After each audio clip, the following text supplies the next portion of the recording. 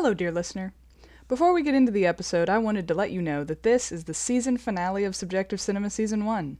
Thanks so much for tuning in for these 5 episodes. If you've enjoyed this podcast, please give us some positive feedback wherever you're listening and follow Video Eclectic on social media to keep up to date with future plans. If you want to see more Subjective Cinema content, including things left on the cutting room floor, you can also support us at Video Eclectic on Patreon. Thanks again, and enjoy the show. Hello, and welcome to Subjective Cinema, where everything's made up and the critics don't matter. I am your host and ill-fated schoolteacher, Anna Dodds, and today I'm here with my dad, John Dodds, to talk about Alfred Hitchcock's The Birds. There we go. Hello, Father. Tell us a little bit about yourself. Hi. Well, yes, I am a closet thespian who is 65-year-old lover of Alfred Hitchcock, all things Alfred Hitchcock, having seen his work for probably at least 55 of those 65 years. I'm the son of a mother who strangely resembles Jessica Tandy, who plays a key role in this film. A little bit. Tippi Hedren was an early crush of mine. And I also studied Alfred Hitchcock in college and was also the projectionist for that same course at least a couple more times as it was delivered. So got a lot of Hitchcock through osmosis and through study. So I would say you are also a filmmaker. An occasional filmmaker, and Terror from Planet Xenon keeps making the rounds 40 years after it was made. And, it does. I'm still proud of it. Yeah, that's fair. Definitely informed by my study of Alfred Hitchcock when I did it. So that's true. It is in its own weird, quirky way a suspense film. Well, through the parallel editing and the dynamics of, there's definitely suspense. Yeah. I think when we added audio to it, the first half is Psycho, isn't it? Yeah, which is the Psycho fits suite perfectly. That strumming string dynamic undertone. Okay. Have you seen any good movies lately? Which I would say I would have to know about, but I don't really watch TV or movies with y'all anymore. So what is the last thing we saw? I guess the key word is good movies. As fun as it was to watch Gal Gadot and Chris Pine do anything, it's hard for me to put Wonder Woman 84 in the good movie category. Well, it's closer. I mean, the other quote unquote movies we watch regularly is, Riff Tracks and MST3K and, Red Letter Media, Best of the Worst, all of that. So comparatively. Well, I mean, the movie that first came to mind when I read that note was, and you probably already know this, The Invisible Man. Oh, yeah. You love The Invisible Man. Which I can't get anyone in my family to watch with me, but No, this is true. Talk about Hitchcockian suspense and somebody who probably also grew up in the pocket of the master, though that's a woman director. So thoroughly enjoyed it. And it's just got great diversions and the beauty of that movie is because it's about an invisible man who is threatening and a killer and murderer. Anytime the camera is focused on anything, there's a threat. I mean, so there are times where these long silent pauses where the camera is just tracking slowly across an empty room, and they haven't even done any special effects to make the cushion look like somebody's sitting there, but they're invisible, and you're just tense, going, is he there? So there's some genius to the subject matter all by itself. Yeah, that's fair. So that's top of my if you haven't seen it list for anybody out there, and you're a Hitchcock fan in any way. Now that the master is long gone, it'll feed your soul. And then let's see, especially considering that you are both retired and in quarantine, what are you doing to keep busy? What aren't you doing to keep busy? I recently assembled a loom. That is true. Your wife is very excited. Loom project was very satisfying. 2 days of manual labor that then has an end product. It beats cleaning the house and doing laundry, I guess is what I'm saying. Several hundred parts I recently married off a daughter. That was a proud moment. That is true. That'll be a funky thing about this release. In Cameron's episode of this, they say they are my partner, which is still true, but also we did get married since that got recorded. Oh So yeah, wow! Oh wow! Well, that's true. ladies and gentlemen, you're on the other side of it now. Uh, I have been busy during quarantine and the quarantine months with in-person quartet singing and virtual chorale singing. Yeah, Uh, that's another filmmaking credit you have to your name. You have put together early in right. quarantine. You put together a quartet video. I have hopes of doing a Babylon trio with myself soon, so that's in the works. I've made one unsuccessful version of it. The sound is great, but the visual is just a little too menacing for what I'm trying to do. When the weather permitting, riding bikes and trying to, now that it's after January, trying to eat right and all those fun things. Yeah. I'm a church elder, so there's never a shortage of things to do. Picking up and putting down over there related to worship, and I've been zooming a lot. That's true. This is Been, familiar territory for you. which is fun, particularly when it's a Zoom happy hour. That's my preferred way. Though today it's water only. Yeah, same. Cheers. Tervis tumblers from the same cabinet. Oh, there you go. And parents who are in their 90s who we enjoy a variety of activity opportunities with the two of them as lockdowns and quarantines allow. Yeah. So I don't know. Yeah. That's a pretty good list. I'm Yeah, sure there are a few more things. that is a pretty comprehensive look at your last year, essentially. We are recording from a Zoom from two different rooms of the same house. You're probably less than 100 feet from me physically, and I have recorded an episode in that room. So, eagle-eyed viewer of the video versions will recognize both of these rooms from my side of the recording. Do you want to start talking about the movie? I think it's time. These poor people have waited long enough. I don't know. We'll probably edit some of it down. But step one is to summarize the movie. So, as usual, taken from Wikipedia. The Birds is a 1963 American natural horror thriller film produced and directed by Alfred Hitchcock, loosely based on the 1952 story of the same title by Daphne du, let's say, Maurier. Beautiful.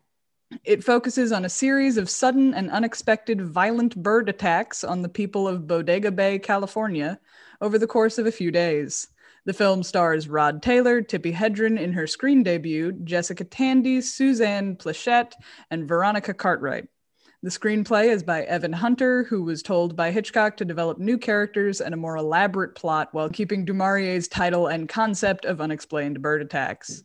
In 2016, The Birds was deemed, quote, culturally, historically, or aesthetically significant, unquote, by the United States Library of Congress and selected for preservation in its National Film Registry. So yeah, that's the basic summary. How did you find The Birds, or like when did you first see The Birds? Well, that's a puzzling question because I was 8 when the movie came out, so I did not see it in the theaters.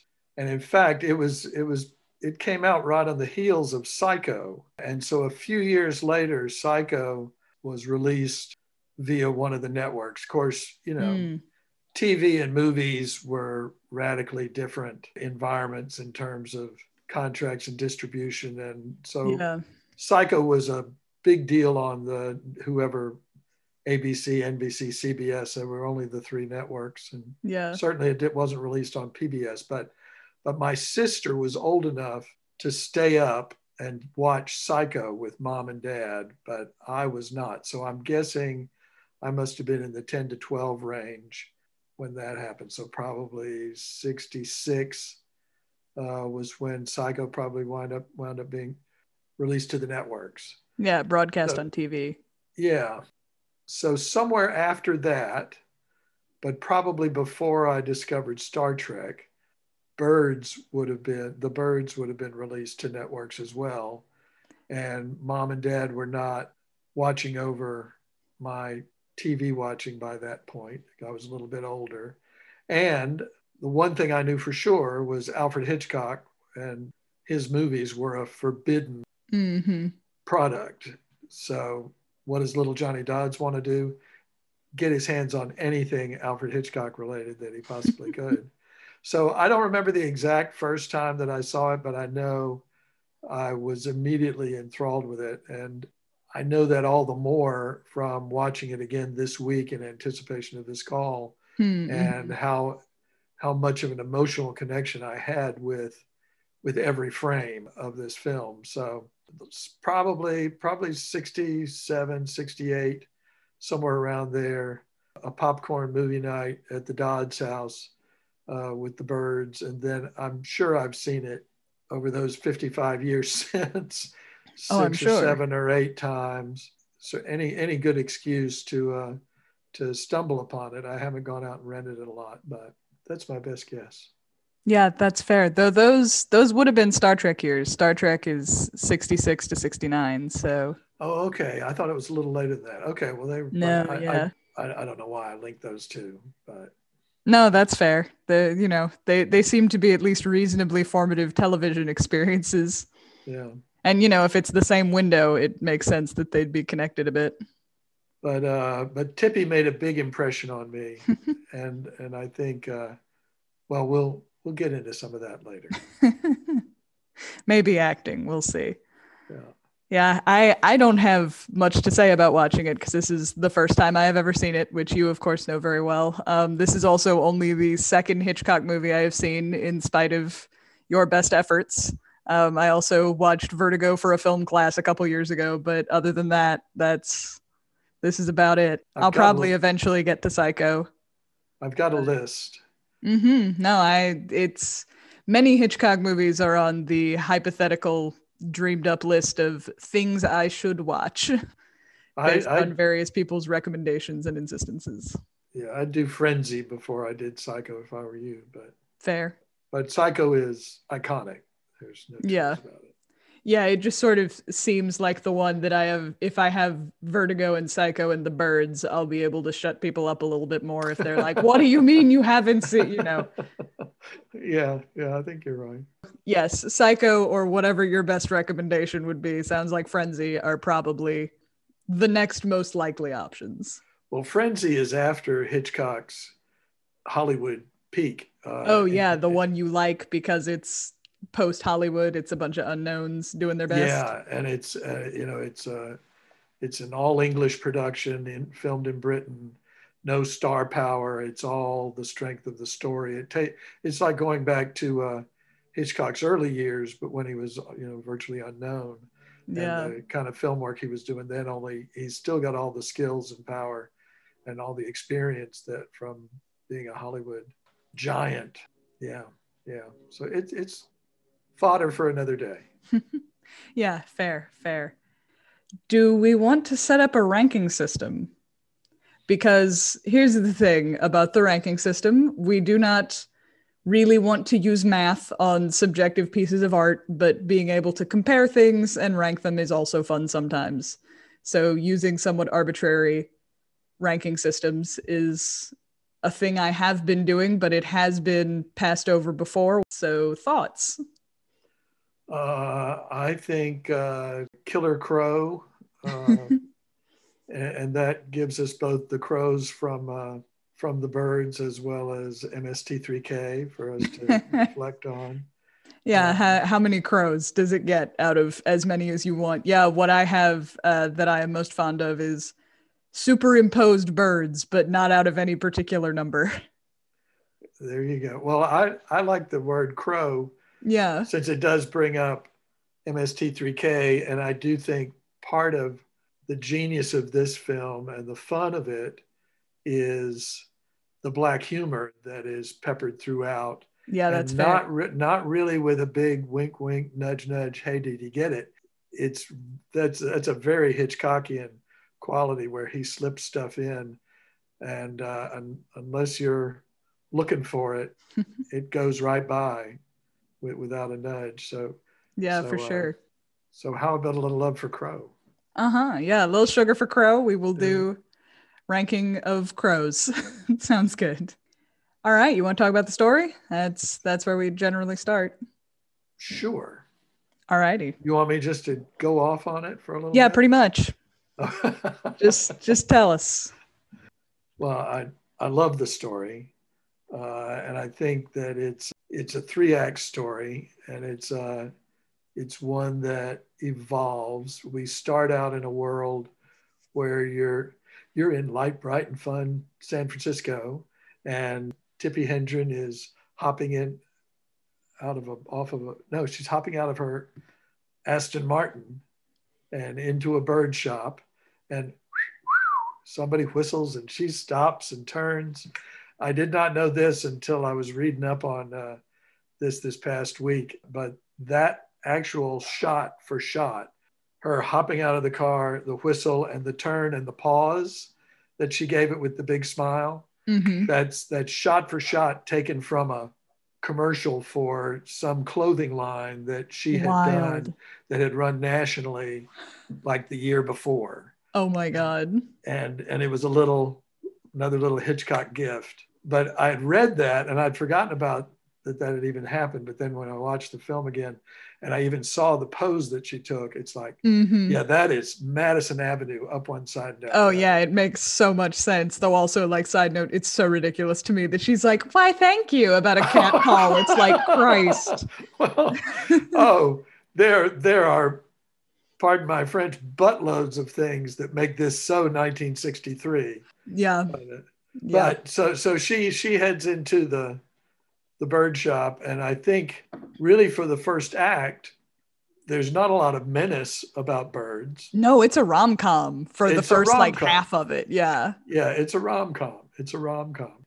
Up to and including the delivery of the lovebirds and the little coquettish ducking in the boat to not be seen, and him looking through the binoculars, and there's no foreboding.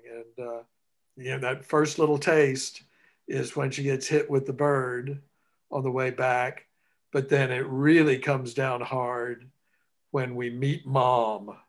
Yeah.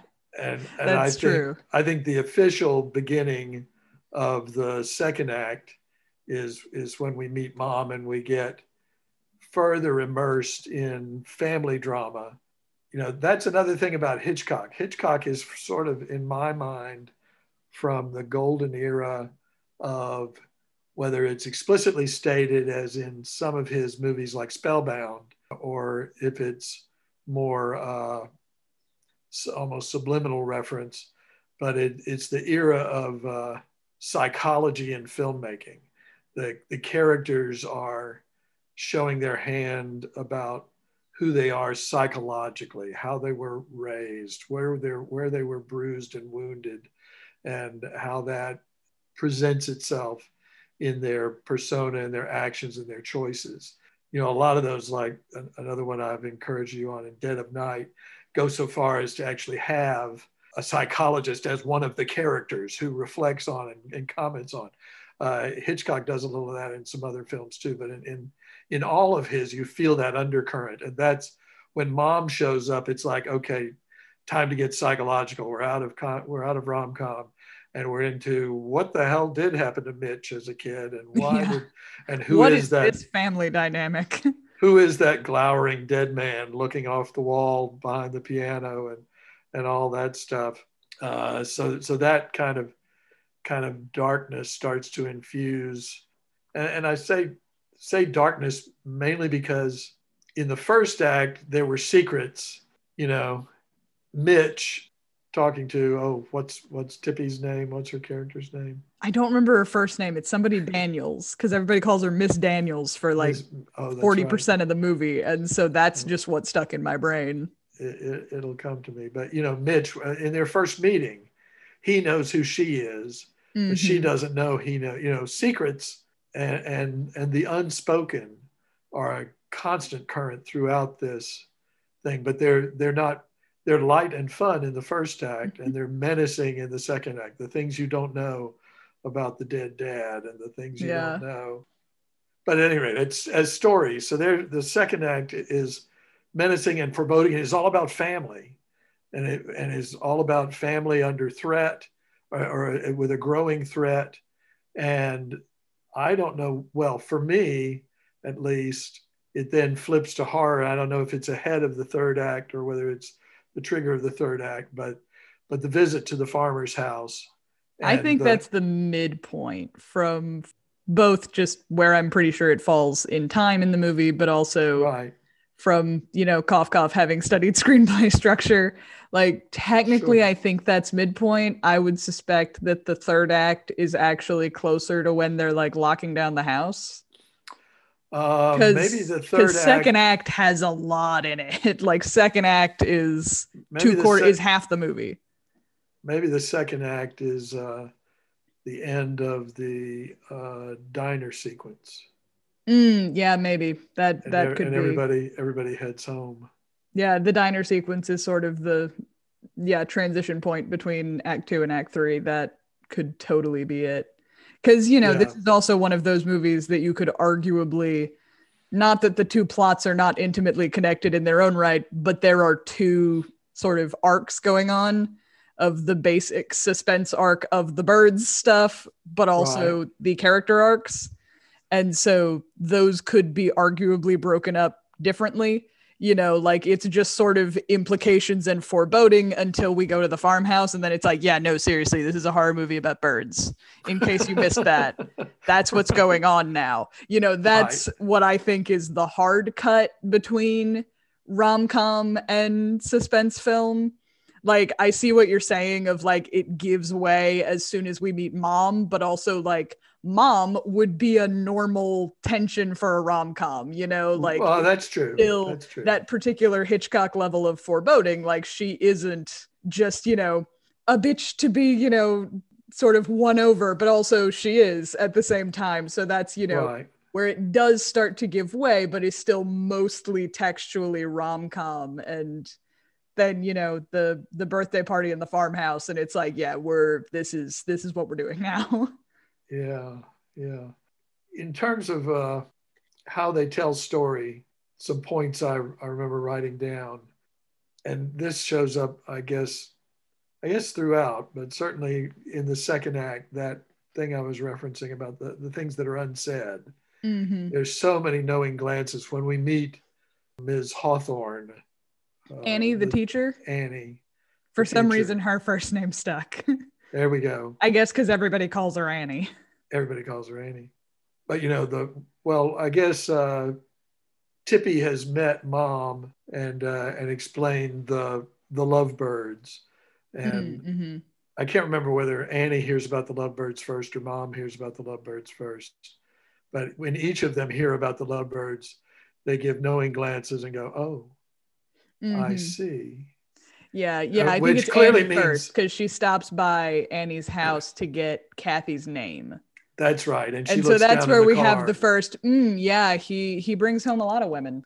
But Right. yeah, of like, yeah, lots of women come through here looking for Mitch. That implication comes from her first. And so I think that also helps you recognize it in Mom's more subtle tells. Because Mom is closer to just like, huh. Like, that's it you get with her, whereas you get a little bit more with Annie. So The thing I'm heading towards is on a filmmaker level, I think at around the same times in the early going of certainly of that second act, and certainly as soon as the bird strike has hit Tippy in the head, he's doing the same thing with the audience, where he's giving these little knowing, oh, yeah. and this also is going on. Oh, and we're as an audience, we're like, oh, I see, you know, but it's not sexual in nature like all the lovebird stuff. I remember as a kid seeing it, I thought, what is it with those lovebirds? They And do feel a little bit like a Chekhov's gun that doesn't go off. Which makes me then look at them as, oh, they're more of like, I don't know, a metaphor kind of thing. Like, not really a metaphor, but a symbol more than a plot element. But I think they are dangled out there as having more meaning or the potential for more meaning than they can accomplish. And yeah. at any rate, I agree with you. The third act is full on horror. It's a frenzy of activity. As much as the scene in the farmer's house where we see his pecked out eyes and his dead body in the corner. And that, when we get to editing, we'll be talking about that again. Yeah. And the amazing power of that scene, because it stuck with it. 65. I could have, without watching it this week, I could have told you pretty much frame by frame how that scene played out. But that is, even for all of its impact and all of its horror, it's a teaser. Yeah. Because we weren't there when it happened. Mm-hmm. We weren't there with it when it happened, and we have a succession of events getting us closer and closer. Even with the bird strike at the diner, knocking out the gas station attendant, we're not. And even with the attack on the school children, we're not in that full teacup breaking frenzy that went on that killed the farmer. The kids all still get out alive, and if it weren't for the knocked over gas nozzle, everybody would have gotten out alive from that too. But it's building and building and building, and until Tippy is claustrophobically locked in that room. Well, we also kill Annie to set that up further too. Right, and another teaser. That's the other teaser. That's the other death we have. It's another death, and it's told through Ms. Cartwright's eyes, Kathy. It's told to us by her, but we're left to, again, over and over, we're left to visualize the horror of what it is before we're presented with the payoff at the end with the full horror. I think in terms of patience in showing the monster that we hear about in sci-fi, how quick are we going to see Godzilla? Yeah. And I think some more masterful filmmaking is on display with Hitchcock and his ability to wait and tease until. I mean, yeah, he's the suspense guy, that's arguably his most lauded. I love that about this film, I guess is what I'm getting at. Yeah, that's fair. And that is the denouement of the third act, with then the de-escalation and the exiting of the home. And we'll talk more about that closing scene later. Yeah, that has a lot of either like mise en scène or cinematography thoughts for me, the way that ending goes. Oh, I'll wax prolific, if not eloquent, on how much of a message I think there is in that final 60 seconds as the Aston Martin wends its way down the coastline through all those birds. Though also, since you mentioned message, I'm going to take that and run with it as a segue of probably by the time we hit the third act, just, thinking about, okay, now we're doing horror with birds. Right. And essentially watching how that was handled and wondering what sort of context or reading was most likely given to it at the time, or at least remotely closer to the time, because I became quickly aware that I was watching it with the context of all of the movies that, whether I watched them or not, I was inundated with their concepts and trailers in 2000s, 2010s. Lots of environmental movies and lots of zombie movies. And so the two things I was watching in this movie are like, it is not identical to either of those, genres as I know them. But at the same time, it's like, nature is back with a vengeance. Like, I grew up on Happy Feet. It's a very different tone, but it is still like, we fucked up as humans. Yes. And then also I was just aware of like, this is the same kind of suspense in a zombie movie. Like, it's a threat that is outside and you can keep it out there, but also it can fuck you up.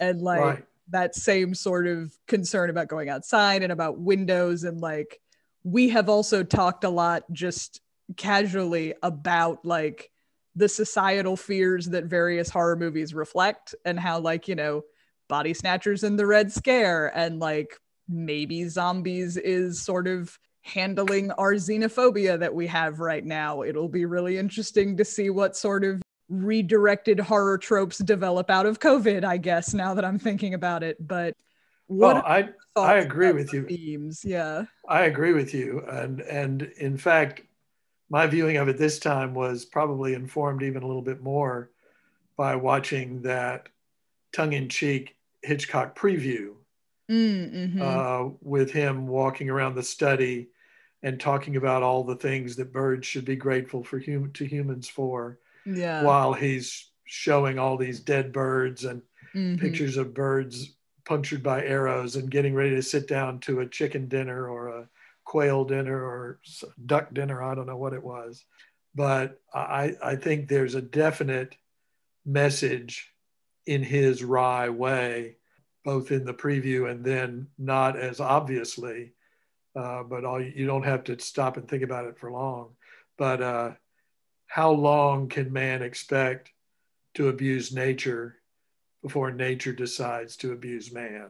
Mm-hmm. And I think that's what comes through in that final impact for me when they're Yeah. driving out, just birds as far to the horizon as far as you can see. Mm-hmm. Now they give us some comfort by adding that radio report that this is all somehow still localized to Bodega Bay. Yeah. I think Hitchcock had every right, if he'd wanted, to not make it a local calamity. You know, that left viewers of the time with the safety of thinking, well, they're driving to San Francisco to their safety, Mm-hmm. instead of that news report being, and now more bird strikes are showing up here and showing up in New York and showing up in Buenos Aires, Mm-hmm. you know, it could have been the beginning of a Holocaust theme that made people throw up on their way out of the theater.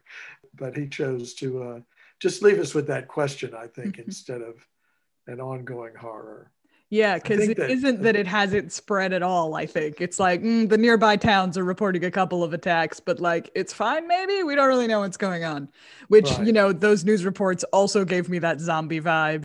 I just start to wonder of like, the zombie genre is older than this movie, I assume, since like not by much, it had a big old resurgence in the 2000s and this predates that by a lot, but like It's Dawn close. of the Dead or whatever I the think, whatever I the think, first one is. I think Night of the Living Dead is the That's first it. one I knew about by, Yeah, I think that's the first most famous by one. I don't know that it's the first, I but think Romero is the yeah, director. that's a Romero one. Yeah, I think that was after 63. I think that's more like 66. I think it's still 60s, but I think it's late 60s. And it's informed by, well, it's got an African American lead for one thing, Yeah, which probably would have been harder to pull off in 63. that's Uh, true. Okay, hang on. I'm gonna look it up. 1968. Yeah, okay. All right. yeah, So yeah, yeah, this predates zombies as we know them, at least, which is really interesting. It's like I wonder how many zombie filmmakers thought to take from this, because it handles things very similarly to me, having grown up oversaturated by zombie media.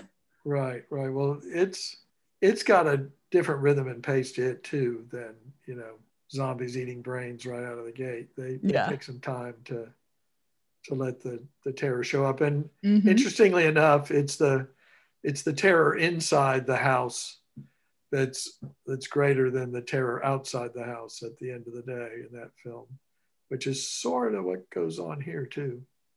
I don't know. I think I'll probably make other story comments, but it'll be in the context of other parts of the framework you wanted to get through today.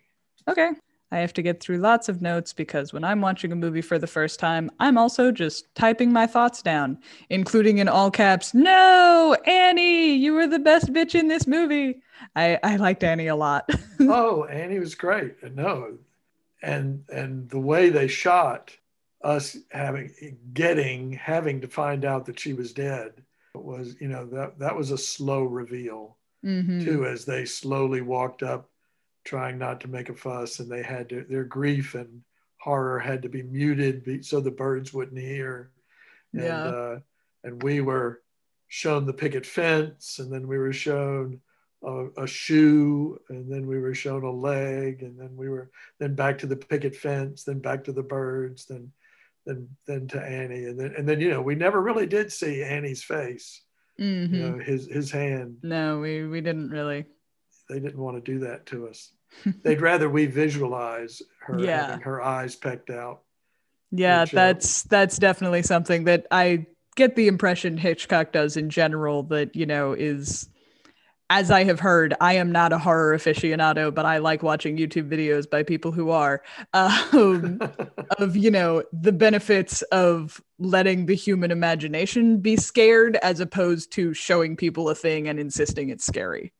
And yes. I think that's definitely in your talk of all the like teasing of the terror going forward in the movie. Like I think that also might have a lot to do with it. You can imagine, and it'll be worse if you do than if we try and pull off those effects. Like, Well, the thing about Hitchcock and certainly the Birds, you could probably watch this entire movie without any sound on at all and get 90% of it because probably. because he's such a visual storyteller. Which is So also really interesting given how much exposition there is. That struck me with this movie is simultaneously how many scenes are just people talking, but also when people aren't talking, how much is conveyed in those scenes at the same time with like equal nuance and skill. We just have long ass conversations, with, ooh, we said mom's name. What is mom's name? Lydia. Lydia. With, Lydia in the bedroom just talking for a solid handful of minutes, going home and sharing, or, going back to Annie's place and sharing a drink with her and just having that conversation. Those conversations go on for, comparatively long.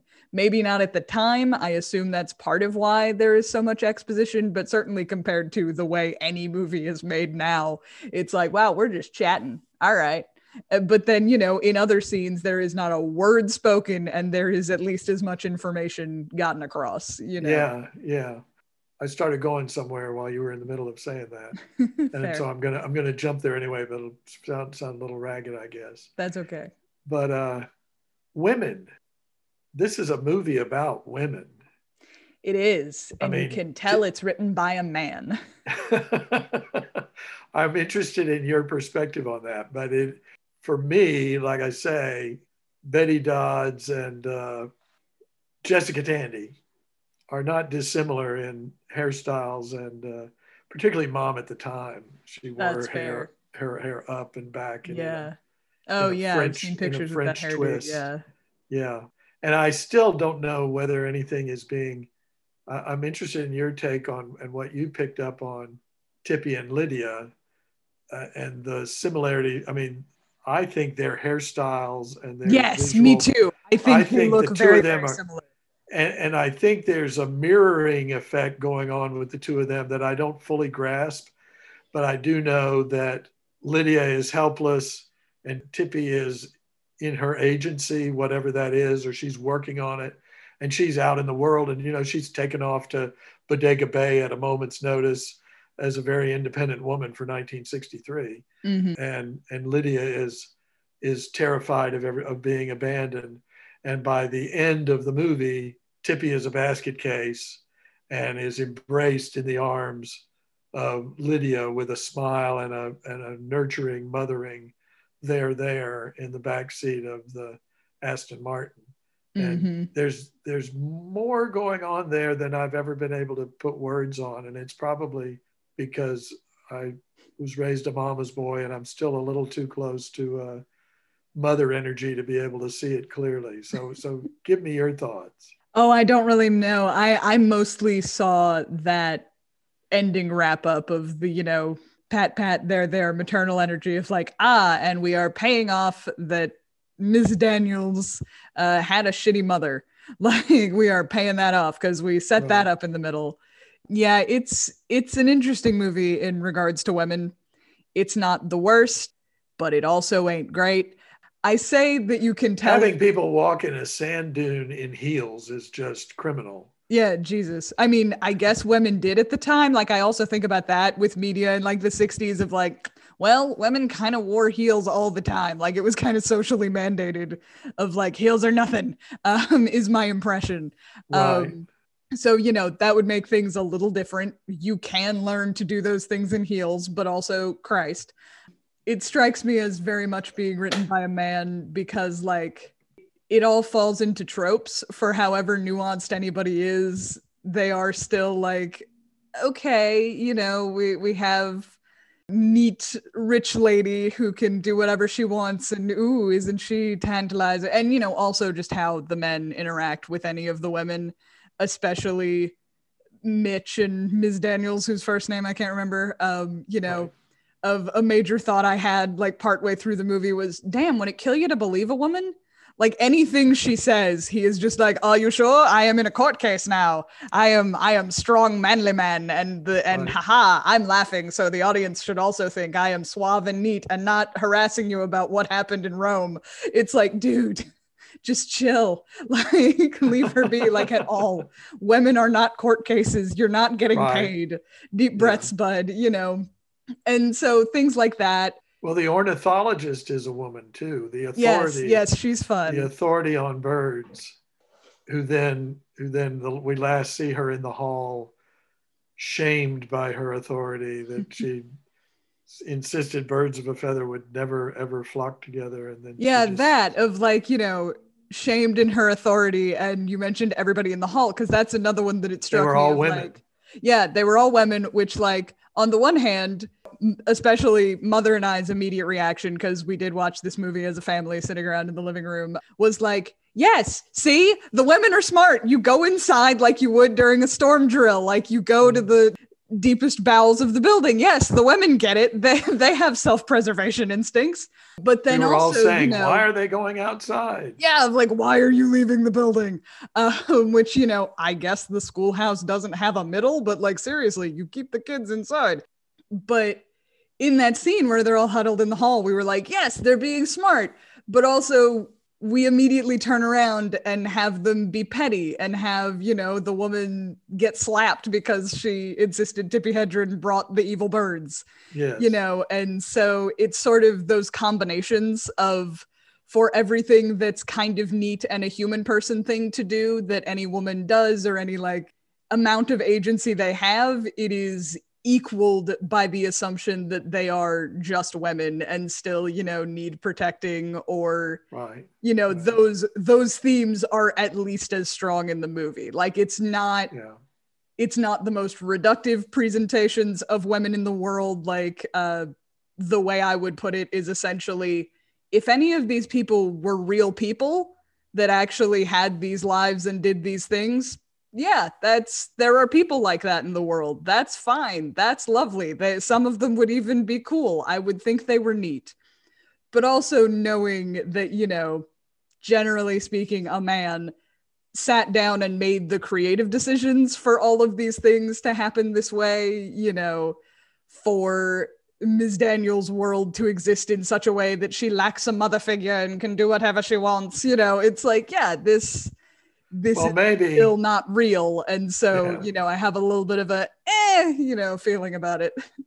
Well, I mean, maybe there are as many women with as much agency as they have because we're starting with a baseline by Daphne du Maurier, Yeah, maybe. and then was taken over by the screenwriters. Mm-hmm. Uh, but yes, I think some of that, along with the phone booth, are a tell that this is 1963, and Yes. we have to adjust our expectations accordingly Mm-hmm. around some of that. Sort And of. I mean, I also stand firmly by, it's really convenient now that Shane Madej of BuzzFeed Unsolved fame has said, so it can be gift and image setted into oblivion for our convenience, that it's very easy to condemn the past from our modern perspective. And so we do condemn wholeheartedly. And like, that's a mood sometimes. Like, yes, contextualization is key, but also, you know, doesn't mean we have to be stoked about it, kind of thing. And like, oh this isn't yeah, particularly bad in that regard, but just your comment of, you know, framing it as the 60s, it's like, yeah, but that also reminds me, we do condemn wholeheartedly. oh yeah, yeah. No, Alfred Hitchcock does not get 4 stars in his treatment of women. Yeah. Not the least of which was some of those birds that are attacking Tippi Hedren in the penultimate scene are rubber banded or bungeed to her Ugh. physically, and she suffered exhaustion more than once in the film. And after her second film, Marnie, a couple of years later, she refused to ever work with him again, Fair. feeling that he was a psychological torturer. So there is that. Uh-huh. And that this guy, I'm afraid, tries to forget as much as I can when watching the storytelling side. I know that about you. Yeah, can't give up the passions of my youth to totally. But hopefully nobody's out there making movies with that Mm, same component these days. I don't know. I think there's an unfortunate amount, unfortunately, recently, but I do think it is comparatively few and far between, hopefully. I guess we should rate the story Oh, out of well, however many crows you like. well, I love this story, and I've loved it for 50 years. So I don't know how to break that down. It's probably, I love so many movies. So can I say it's a top 10? It's probably Oh, a top absolutely. 20. And on any given day, might be top 5 depending on how I'm feeling. So in terms of story, I'd probably give it 10 killer crows out of 10 killer crows for what it is and what it's trying to Cool. do. Yeah, I would probably go for 9 out of 10 crows just because, like, I was aware you asked me what I thought of the movie when we ended the Right. movie.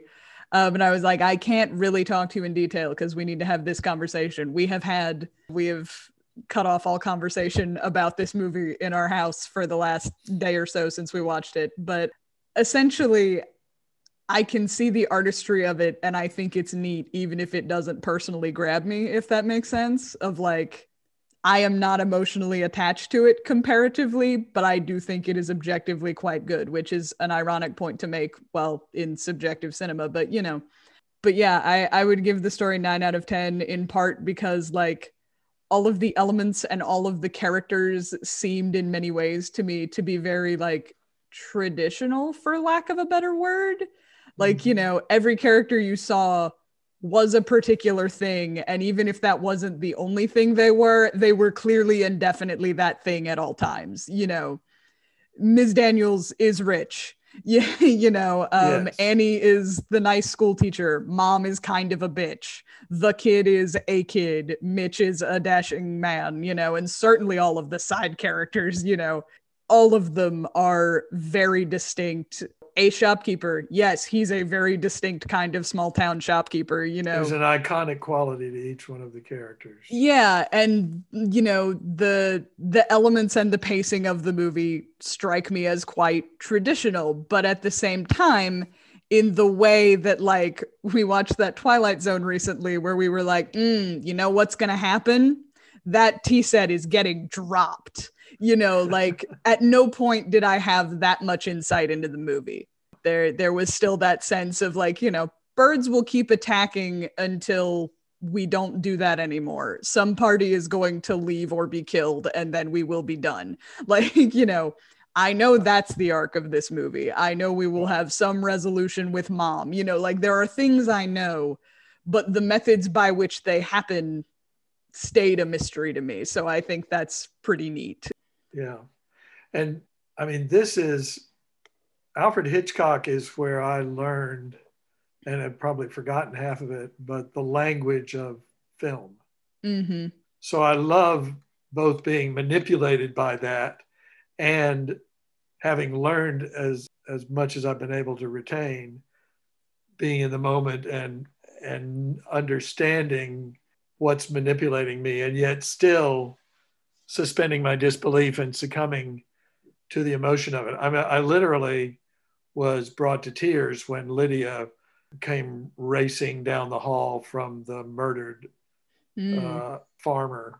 Mm-hmm. As she's, that rush of emotion that takes over her body. And I mean, I just think Jessica Tandy nails that moment of transcendent horror. She's she's gasping and gurgling, she's unable to speak, which I think is another thing, how they use silence and how they use Mm-hmm. sound. We're going to get to sound. Oh yeah, but sound is going to be fun to talk about. it's a big deal in this movie. It But is. I don't know how I got on that tangent, but so there. Yeah. There you go. So mise en scène. Mise en scène.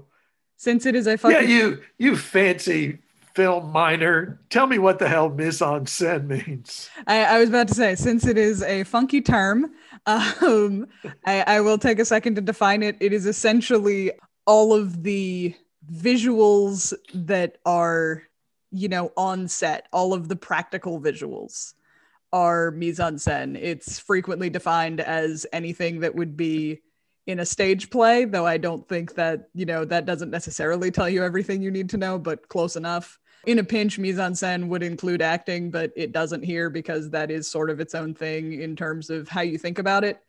But yeah, it's any of the visuals that are not, cinematography, editing. That's pretty much mise en scène. Usually, sort of setting and costumes are the big ones, generally speaking. Okay. Okay. Yeah. Well, you want to know what I think? What do you think? I think that in terms of what Mr. Hitchcock was trying to do, or what I think he was trying to do with story, and with that ultimate impact of how long can man abuse nature before nature abuses man. Mm-hmm. My own personal experience, and I haven't traveled the entire world, but I've traveled a lot of the US, and San Francisco holds a very particular place in my heart as being a metropolitan area that is nestled in and near some of the most fabulous natural environments that the country has to offer. I mean, you're right across the bay from Muir Woods, Sausalito, the Bay Area, all by itself. You're a short drive to Yosemite.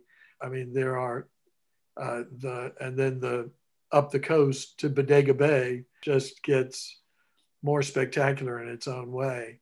And Mm-hmm. so but it has that cosmopolitan, man is in control, major metropolitan area. It's not Bodega Bay all by itself. Yeah. That anchoring and starting the story in San Francisco, where man is totally in control of his environment, has mastered water, land, you know, nature in all its elements. And then, we're just nearby in Bodega Bay, an hour up the coast, Something like that. an hour and a half on the interstate, 2 hours Something like that. if you Yeah. take the Yeah. I coast think road. that's it.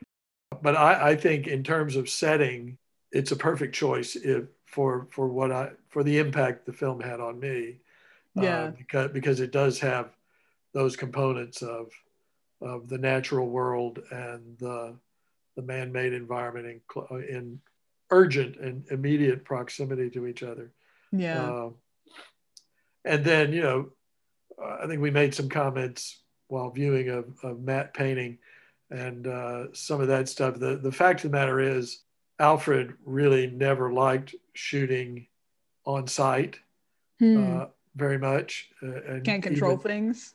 well, yeah, you can be more in control. And a lot of, there was some quote from him about that the joy of creating the movie for him is in storyboarding and I mean, he was famous for not leaving hardly any film on the editing floor. Hmm. He knew exactly what he wanted in every shot. There was no Wow. improvisation on an Alfred Hitchcock set. So he would even say that the shooting of the film could be boring to him because he'd already visualized exactly what he wanted things to Yeah. be.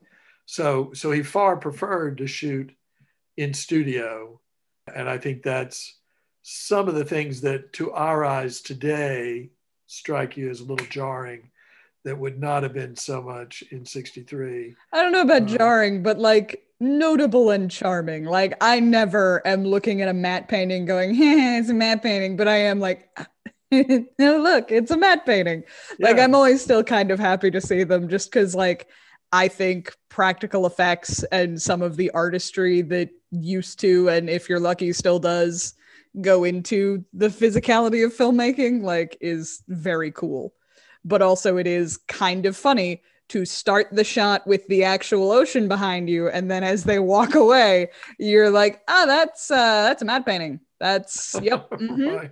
That next Right. shot is absolutely on a set. Like, Well, and I can't remember because I knew this once upon a time, but he did not like green screening and whatever they would do where they would put an actual car in front of a movie of yeah. of the, you know, the traffic zooming past or whatever. Mm-hmm. But by the same token, a lot of those car shots, there's some other technique that he took advantage of, but it's still not an actual car racing down the road. So I'm not sure what he did, but he took steps to make it more naturalistic than other folks of the time. Fair, But fair. definitely, Tippy in the Aston Martin was not always making those turns into the corners that with the tires squealing. Yeah. Yeah, it could arguably be mentioned in editing, but it's too fitting to point out right now.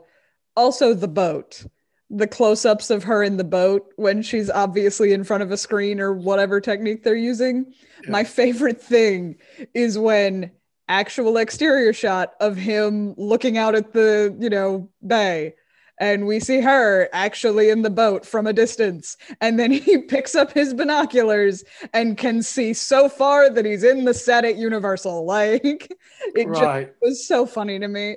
Like, it shouldn't be. It looks as good as it's going to, but it is still really funny to me that through his binoculars, she is clearly in a boat in front of a screen.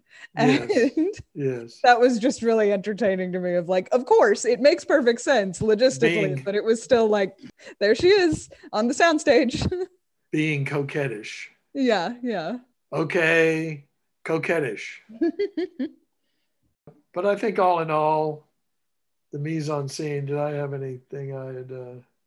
Oh, well, the birds themselves. Yes. They had real challenges without the invention of CGI in figuring out how to get birds on the screen, and they Yeah. did have actual bird footage that they Yeah. superimposed onto other scenes.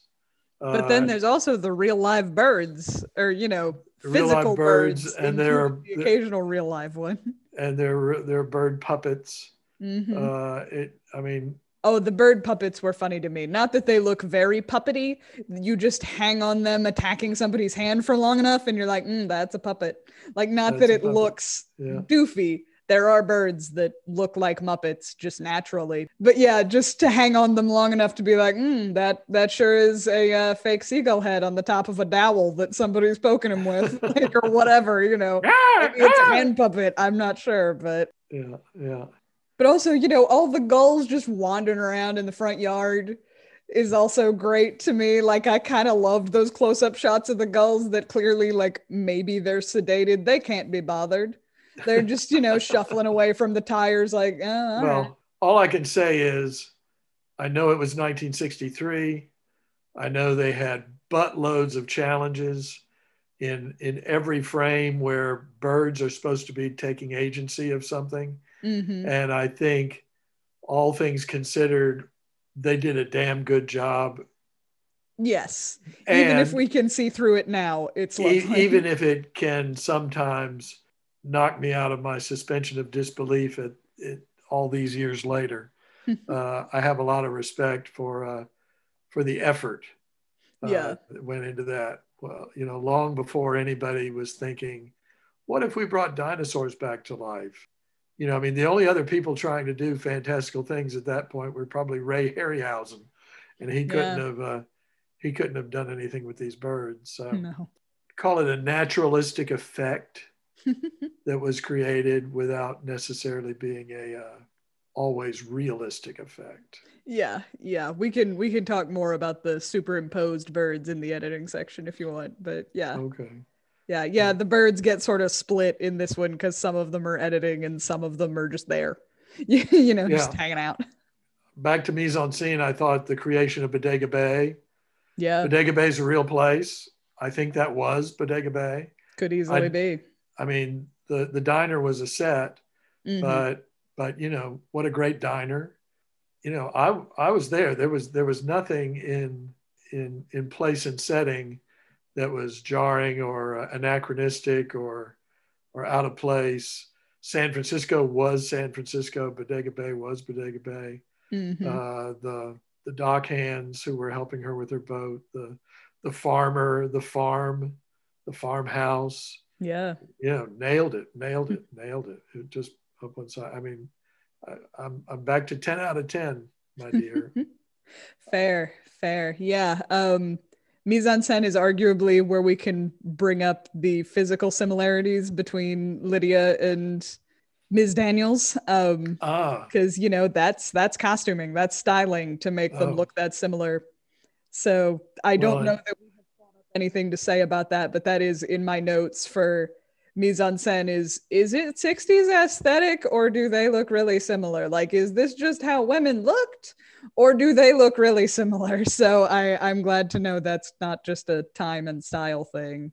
well, Edith Head was the costume designer, and she was as as iconic as Hitchcock as a director. She was, this is the absolute peak of his Hollywood power. He could get Fair, yeah. anybody to do anything, and he chose to give Tippi Hedren and Ingenue, who'd only been doing commercials Mm-hmm. and billboard work, an opportunity to anchor, this huge Hollywood blockbuster before that had even been termed. I Mm-hmm. get well, I blockbuster probably summer blockbuster. I think gets anchored around Jaws. Yeah, that's Jaws. So Which, minor Jaws vibes here. Which, is obviously the other way around, but right. still, How you know, how tell me more. it's not as severe because it's not the point in this case, but people ignoring that there is a natural threat, and Yes. that same suspense method of putting off, showing the full horror of the situation, which is Yeah. intentional here, and I believe, at least according to legend, was not intentional for Jaws. They just couldn't get the damn monster rig to work. Um, I don't know that that's true, but I think that is at least the urban legend around Jaws, is that it is as suspenseful as it is, partly by coincidence. I know But they had trouble with the beast. yeah, so still probably the best choice, and arguably a creative choice, to be like, it doesn't look good enough. We should just make it suspenseful in this other way. But Yeah. still, yeah, I hear that it was No. supposed to be in more things. And sort of the sound cues, I guess we can talk about that more in sound, but there's a lot of situations where the birds are noted by their sound effects as opposed to any physicality. Like, the first thing you hear is the noises of birds. Before you see them. Yeah, but two more mise en scène thoughts I have. A really minor one that just entertained me in the way of like, oh my god, this is how women are styled, I guess. All of the women had really red lips all of the time, except at the end of the movie when we have attacked Tippi Hedren. She now has a nude lipstick on to show that she is pale, except it is still clearly makeup and not her natural lips. And so, it's that Wow. feeling of women in ads shaving bare legs, and women showing makeup wipes, wiping off their distinct lipstick for nude lipstick underneath. Like, I just had Right. that moment of good choice, but also funny to me that it is still like so much makeup. Right. I would I don't never know. catch that. I would never catch that. That's brilliant. Yeah, that it was a coincidence that I noticed it earlier, of like, wow, all these women have really red lips, which, like, is fair. That's the style. But then also, yeah, when they laid Tippi Hedren down after she's been attacked, I was like, oh my god, they replaced it with her skin color. Like, we have just put foundation on this woman's lips. Oh my god. I think they also did it with Kathy, with the kid. She also Oh yeah. got more pale. But actually, a more, I don't know, academic thought is, there's an interesting amount of like mise en scène setup and payoff. The main one that I noticed, I think I may have noticed others, but we don't need to linger on this exact point, is that when Lydia mom is cleaning up from the birds coming through the chimney and fucking shit up, she lingers with the broken teacup. She spends a lot of time with that broken teacup. We see that Yes. several times. Yes. And then that's her tell in the farmhouse that the birds have been there. Like that is both her warning and ours visually, is all the teacups are broken. And Yeah. it's like, hey, look at that. some signaling through mise en scène. And Yeah. I No, think there are others, but that's the one that slapped me across the face. I love that. Yeah. I love that. It's a I really mean, nice that, touch. the foreboding in the kitchen when she sees those cups, Mm-hmm. and he lingers on that frame for a little while so that in case we didn't get it, we can get Yeah. it. Mm-hmm. It's like, oh, this isn't going to end well. Cool. All right, you wanna rank it, I guess? Mise en scène. I Mhm. already did. I said 10 out of 10. 10 out of 10. 10 out of 10 crows. And Yeah, I do have to say that the phone booth was the phone booth. the phone booth introduced us, I think, to the feeling of claustrophobia Hmm. and entrapment that then would play on deeper levels as the entire family became entrapped in the house.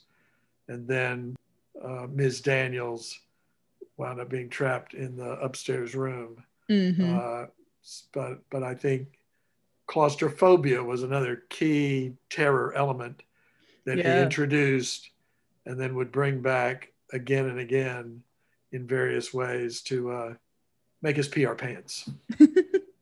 Yeah. Keep us on edge. Yeah.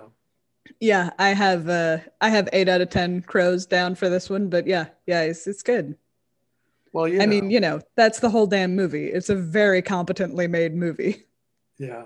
The worst thing you can say about any of it is that it's traditional, or like timely if you're talking about the morals of the movie, or, the presentation of certain genders, certainly. And I mean, there's not a person of color in the damn film. So,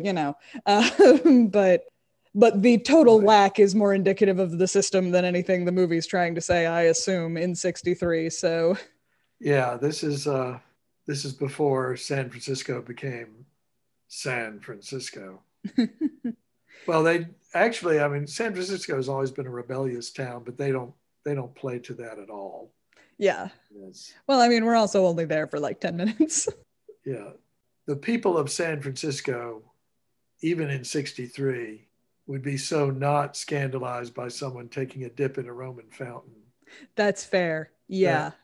that is a little off point for at least for San Francisco. It's always been a libertarian kind of environment. Yeah, that's fair. But I mean, mom is the one scandalized. Yeah, well, Mitch plays it up a little bit, He does. but I think he's more titillated than scandalized. Yeah. Yeah. But speaking of people and things they did in the movie, let's talk about acting. Acting, Acting. acting. Something you know quite a lot about Um, comparatively. I guess my sense watching these people act was that there was nice chemistry between Mitch and Miss Daniels. I thought they were very natural together.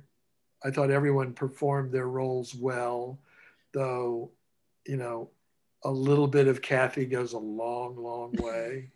Yeah. Um, Yeah, it's Kathy's a mixed bag for me because on the one hand, like I sort of wonder if it's just a we don't know what to do with kids on a set kind of time. Cause like I find her crying kind of impressive. Like that's impressive levels of distress for a child acting. yeah, Like well, I guess my one thought at this point, sitting with it longer, is I hope we did not actually distress that child. That would be bad, but not unheard of. you're talking about her after discovering Annie. Yeah, her in the car, and Yeah, just all of that. For the rest of the movie, she is traumatized, I and thought trauma plays was that with a certain level of nuance for a kid. I thought trauma was her best Yeah, trait, her best delivery. The oh please Miss Daniels stuff, and yeah, the all the I'm enthralled and in love with this woman who just walked in the room 5 minutes ago. yeah. That was a harder sell for Mm-hmm. me than the you're right that she was far more naturalistic, but I think I guess Stanislavski was already being taught, but I think we're ahead of method acting by several years. So Yeah. I think it's unreasonable for us to expect, James Dean levels of performance out of each of these folks. But I thought all in all, they were naturalistic and appropriate to the characters. I'm kind of like with Mom. I think Annie is just a seductive woman, when she's not even trying to be. Yeah. Um, Yeah. Annie's Suzanne great. Oh yeah. I Suzanne mean, Plachette is just just to be hardcore Woolawoo for a second, she walked on screen and I was like, oh shit, she's pretty. She's real pretty. Which also, side note that we don't really have to get into, but I mean, she and Tippi Hedren had chemistry. Like, yeah, the two of I would them. rewrite this movie with lesbianism. Like they had chemistry. I like it. I like it. I think my Just leave Mitch out of it altogether. Oh, he could be there for drama. I mean, if it's still 63, that's not unreasonable, but Maybe they really were classmates in college, roommates in college. just them chilling, drinking together, talking about like, yeah, Mitch is complicated, like maybe don't fuck with that, like good luck I guess, but also Yeah. the Well, notion of a woman being more friendly with you and you're no longer a threat, like there's a little bit of probably unintentional pulling back just a smidge of the curtain on heteronormativity and toxic masculinity and weird shit of like how the straight cis world is fucked up in many ways around gender and all of that. It's not severe or anything, but the way they do talk about the situation of that family in that particular long exposition scene, right. there is evidence in there of the sort of notion of, yeah, this shit's fucked up. Yeah. Yeah. Not a notion of trying to change it or leave it, but some good examples of families not working. Yeah, of this mom thinks, she needs to keep her son away from women because like that's the tether she has to the world. Like the more sympathetic reading of Mom, because you can go pretty sympathetic or unsympathetic simultaneously on that woman. The more sympathetic reading, if you look at it with the framing of, boy, patriarchy sucks, don't it? Like, not that she's aware of patriarchy, but that probably has something to do with why she feels the way she does, But yet she takes a lot of agency herself. She goes and hops in the truck and drives off to that farm to see what's the matter with the chicken feed and all that stuff. She's not a shy, retiring flower. I mean, it's that thing about if she were a real person, she'd be perfectly lovely, but she's written by a man, so she isn't, which is to say, like, yeah, all of that is lovely, but she also has an entire scene where she sits in a bed talking about how useless and pathetic a woman she is. She cannot do all of the things because she is but a lady, like, which, is not the worst. It is genuine feelings that real people have. Again, if she was a real person, that'd be fine. Right. But. Right. Well, but yeah, I think Hitchcock is at that point from both camera angle and camera position, because he shoots her above, and if you looked at the the bedstead is doing this number. Yeah, that's true. It's broken her that's talking, and I think he's signaling she's moving through something in that dialogue. She's not miring down in something, I think, because as the conversation goes on, I was so aware of that with each time that the camera comes back, it's a little leveler. That's true. Leveler, and it's a little more eye level. And then by the time she says, thank you for the tea or whatever, she's back. Yeah. So I think he was saying something about her there. Probably, yeah. But I don't know. I'm a guy. I miss a lot that you pick up on. That's fair. I mean, I'm reminded, I don't know what exactly reminded me of this, but I feel it is perhaps important to mention the longer we talk about women in this Hitchcock movie. I mean, he's a large part of how the academic notion of the male gaze in film was coined. Oh. One of the central pieces of evidence in Laura Mulvey's something cinema male gaze. I don't remember the long fancy academic title, but the academic origins of the notion of the male gaze in film.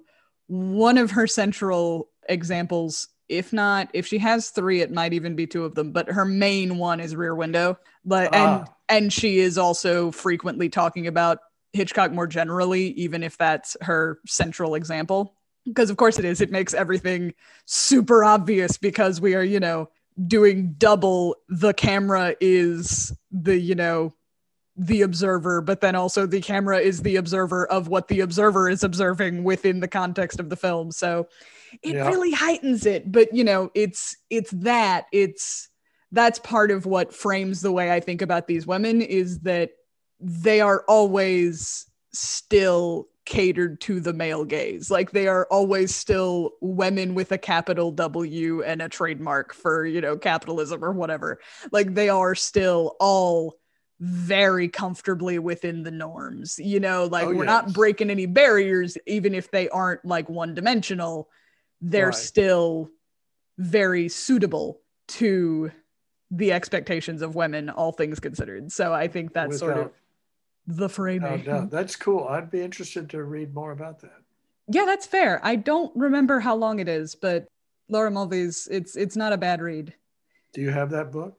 It's not a book. It's just an article. I think I have a PDF copy of it somewhere, which, is illegal, but that's fine.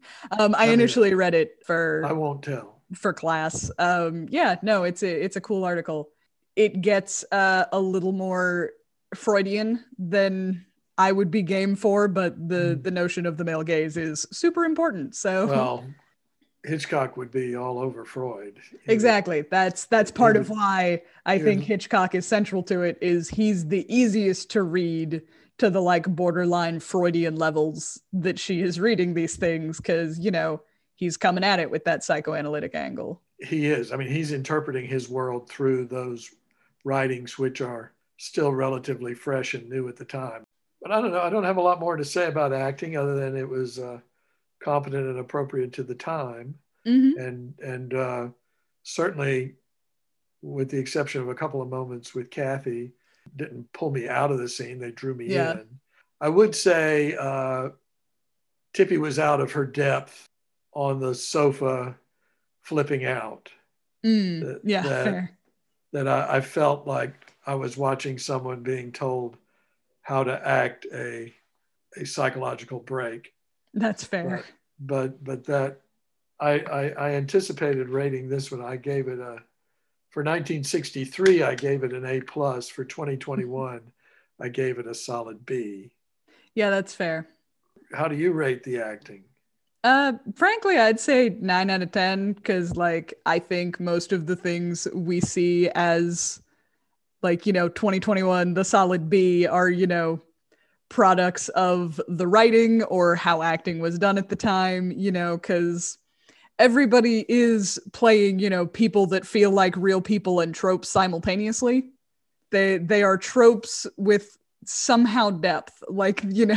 They don't feel one-dimensional, even though it's also yes, a, scholarly old lady. Sure, she is exactly that, Especially, the bit parts. I was I'm very entertained by you guys. You are giving it your all. Hell yeah. Oh, yeah. The bartender. The fisherman, the shopkeeper. That little exchange between the two shopkeepers of what's the girl's name? And neither of them are right. And that's Hitchcock injecting humor where he didn't have to. Yeah. But he does. He creates character in a moment. Mm-hmm.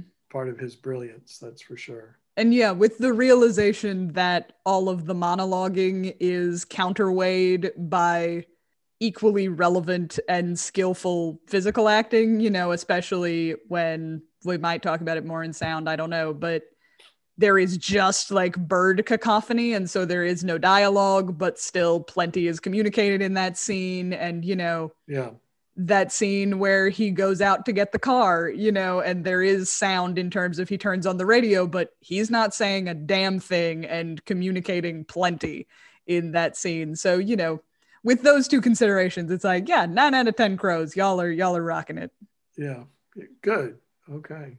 So cinematography and framing, which I would think is, any great filmmaker is considered pretty cool on the cinematography level usually. And we've talked about it some in terms of, what Yeah. angles mean of being off kilter is unsettled and, from above is makes people smaller and weaker and, that kind of thing and vice versa. Right. Yeah. I think you could study, we could do 2 hours just on this if we went back. Yeah, shot by shot. Yeah, we'd want to be projecting it while talking about it to be able to get into the realness of it. But I think it's a masterclass in cinematography. It clubs you over the head sometimes when after the sound has gone near the end and the camera gets set low, shooting up, and it's a wash of ceiling with shadows and just, the isolation of a solitary mother's head over in the side of the screen, anxiously listening.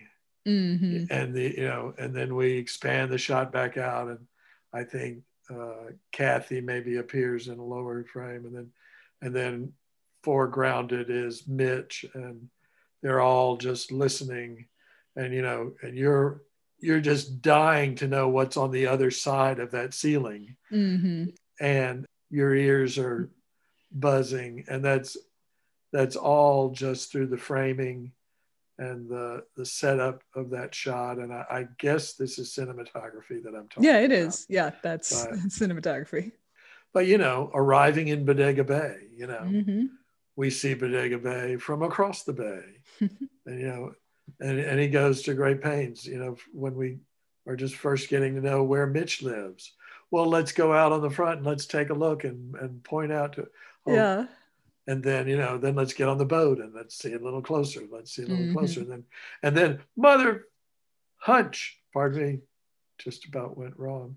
She's walking right inside that house, but he uses the camera and he uses it to set up and to create an intimacy and to create a natural setting where, oh, look, this is just as I would approach the house. I would never walk into that house without somebody opening the door for me. These are strangers, Yeah. Oh, we were all watching it being like, dude, I know it's not technically breaking, but that is kind of breaking and entering. Hun, no, stop. Yeah. To cinematography again, though, the brilliance of the diner attack.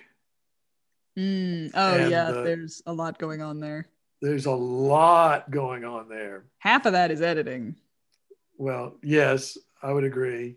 But the agency they give those birds, I mean, you don't have the true sense of you don't have an intimate sense of their agency. You're not feeling what it's like to be a bird until it's all over, the fire's burning, and the camera shot is up in the sky, dirigible height, and one of the birds comes sweeping in, and then another, and then another, and it's like they're just having a little coffee klatch up there talking about their handiwork. It's just a few friends have gotten together to say, look what we did. And suddenly you're a bird with them, by the way he approaches that. And I've just thought not everybody would have thought of that one. Yeah, that's fair. They might have ended just on, one of the explosions, or it would have been all about the explosions. And it was not all about the explosions. It was all about the birds by ending that sequence that way. Yeah, it gives them a sort of malice that even if you sort of had it before, there is more of that sense of they planned this. Not that you necessarily believe that, but it makes that notion more convincing. Oh, but you do. That maybe they did. At that moment, that's the first time I think that you feel like, oh, they're talking to each other. I don't know, gathering on the whatever it would be, the climbing structure on the playground, there is a little bit of ooh. Well, okay. That came before. Yeah. I'm mixed up in time. Yeah, that came before because she goes from the schoolhouse attack to the diner. Yeah, that's definitely a hey buddies moment too. Yeah. Yeah, of, come on, yeah, come on, guys. we're gonna meet at the rendezvous point, Yeah, and it's everybody showing up. yeah. No, wait till Sam gets here, and then we'll go. Though another cinematography thing that they really Wait till like the to do. stupid people come running out of the school. Why would you leave the school? But they love somebody in the foreground and something else happening in the background, or Who like, they? just this movie Ah, loves to set up a shot with a person in the foreground and some, usually action, but also like not always, there is a foregrounded relevant character and built information behind them. Like there's that shot of mom on the phone, and like Mitch and Ms. Daniels are just, wandering around and, right. getting drinks and sitting down and talking to one another and then shifting around and being like, she's still talking, huh? Like they're Yeah. wandering around back there. We I bet I have, know. I bet I know another one you're thinking of yeah, is is Ms. Daniels and Annie. yes, And Miss Daniels takes the phone from Annie, and Annie gets mm-hmm, situated in her chair, and Annie's in the foreground, and Miss yeah, Daniels is back there talking to Mitch, and mm-hmm, we're watching Suzanne Plachette do some Academy Award level face acting yeah. in And we reaction. confirm that like Ms. Daniels, Tippi Hedren can't see her because we, cut back to the, Tippi Hedren point of view shots or something much closer to that Right, and can't right, see her face. But yeah. yeah, Though another one that I liked that I think is a similar kind of thing, even if it's not an identical thing, in the diner conversation about the birds, like the long yes, ass one, it yes. eventually gets to the point That where, was upsetting the children.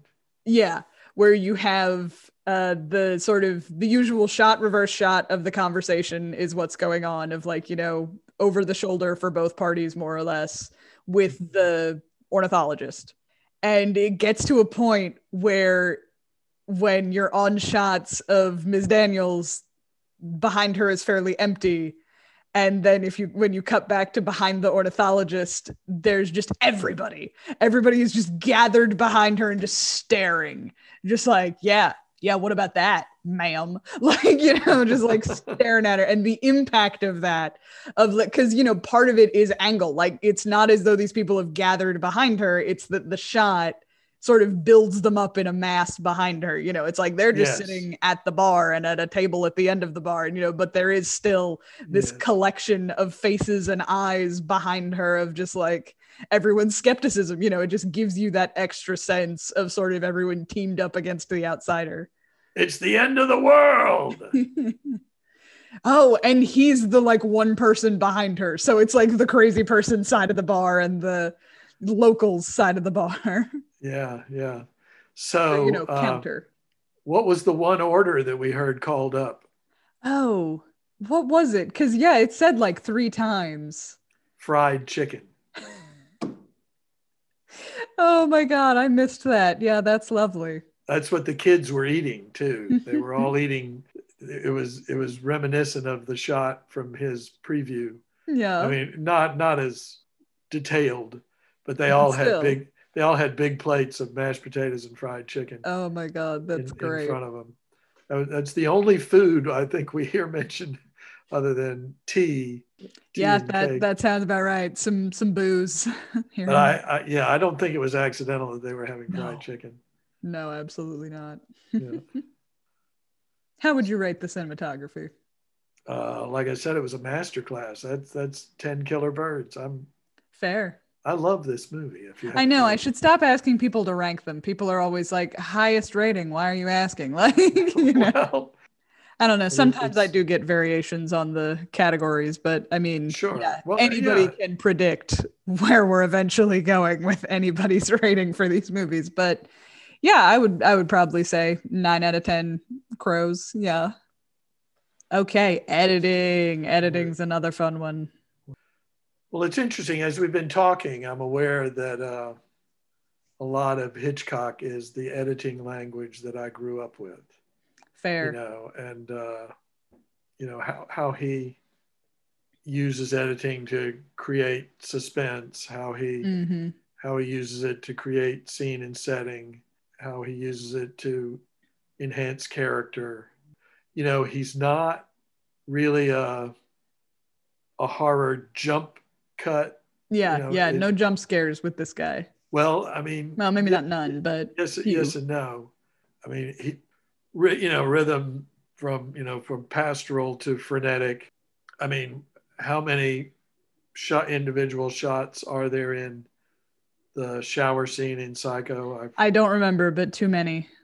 I think it's like 57. It's a lot. Over 120 seconds of film.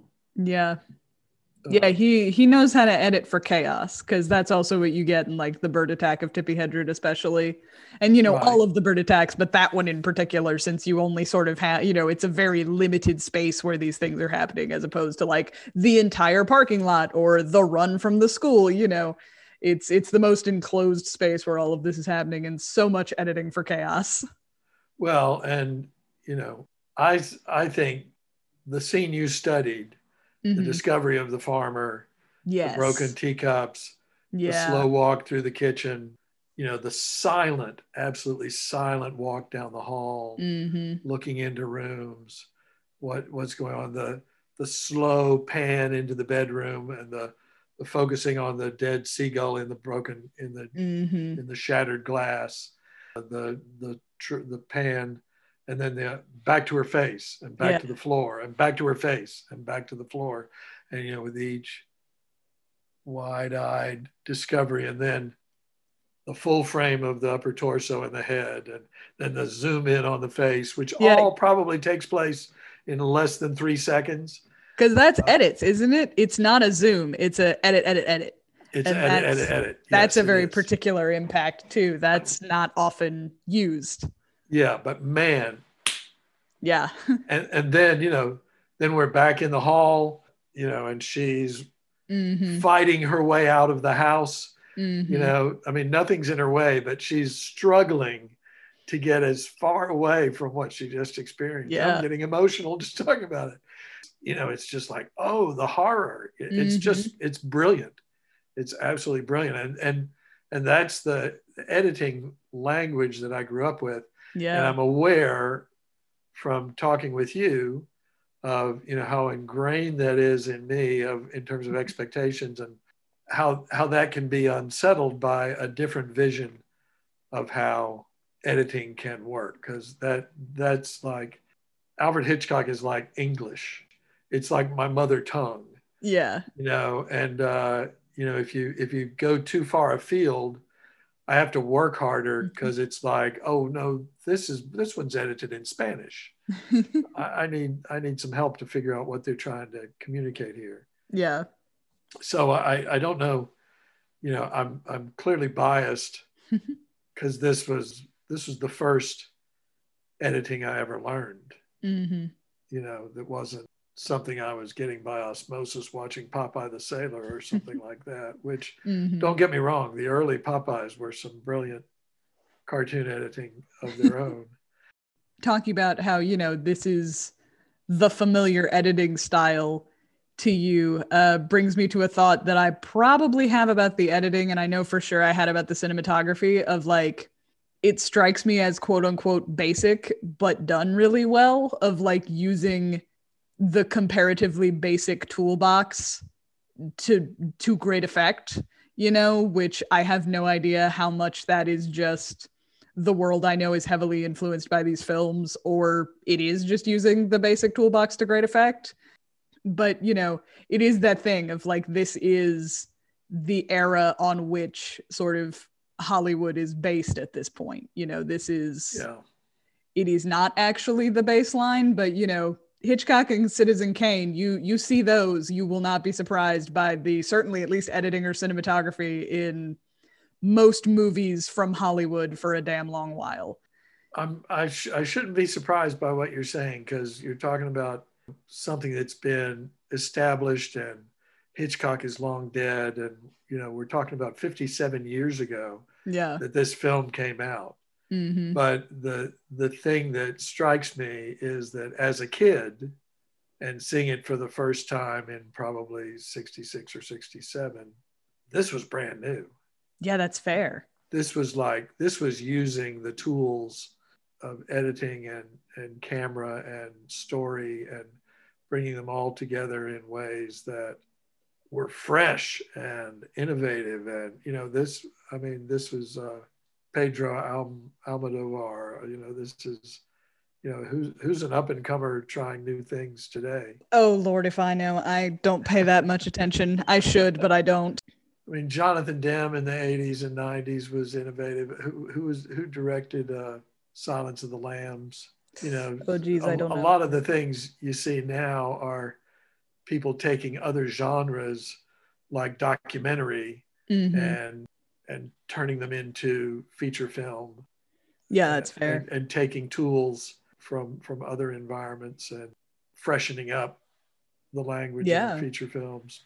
Yeah, and don't misunderstand me. I don't know that I think the tools are generally used this well, but also they do strike me as the quote unquote basic tools, Yeah, I think that's what he created for America. Fair. In a lot of ways. I believe it. Both through his choices and through his popularity. Other directors. Well, and then you see it in Spielberg for sure. Yeah. Yeah, I guess that's Alfred the thing, is that this is the basis for the modern basis of film.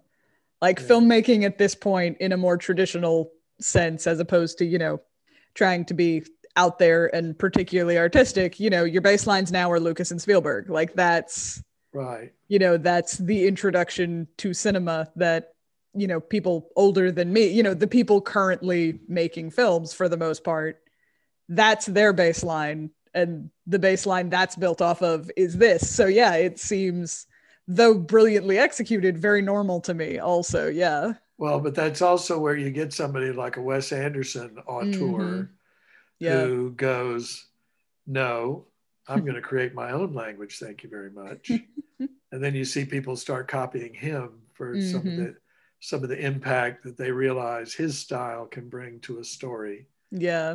There's a new innovative filmmaker. I knew we could come up with one. What are we missing on editing today? I mean, I want to do a shout out to Ub Iwerks, who's in the opening credits. Is he? Yeah. I assume it's the original creator of Mickey Mouse, right? Yeah. The guy that worked with him on the early Mickey shorts and on, Oswald the Lucky Rabbit kind of stuff. I assume it's for the opening titles and the superimposed birds from the way it is phrased is what he and or his company handled, but I'm not 100% sure. But that sounds about right, because one of the earlier Disney things was that quote unquote Alice in Wonderland series. It looks nothing like the movie that came later, but it's live footage of a little girl on blue screen, or whatever that was in black and white, the equivalent, but I think it was even still blue at the time, with then a world animated around her. So I can imagine that they would know from that kind of effects and that he would be able to do that for them. So that was cool. I was like, hey, I know that name.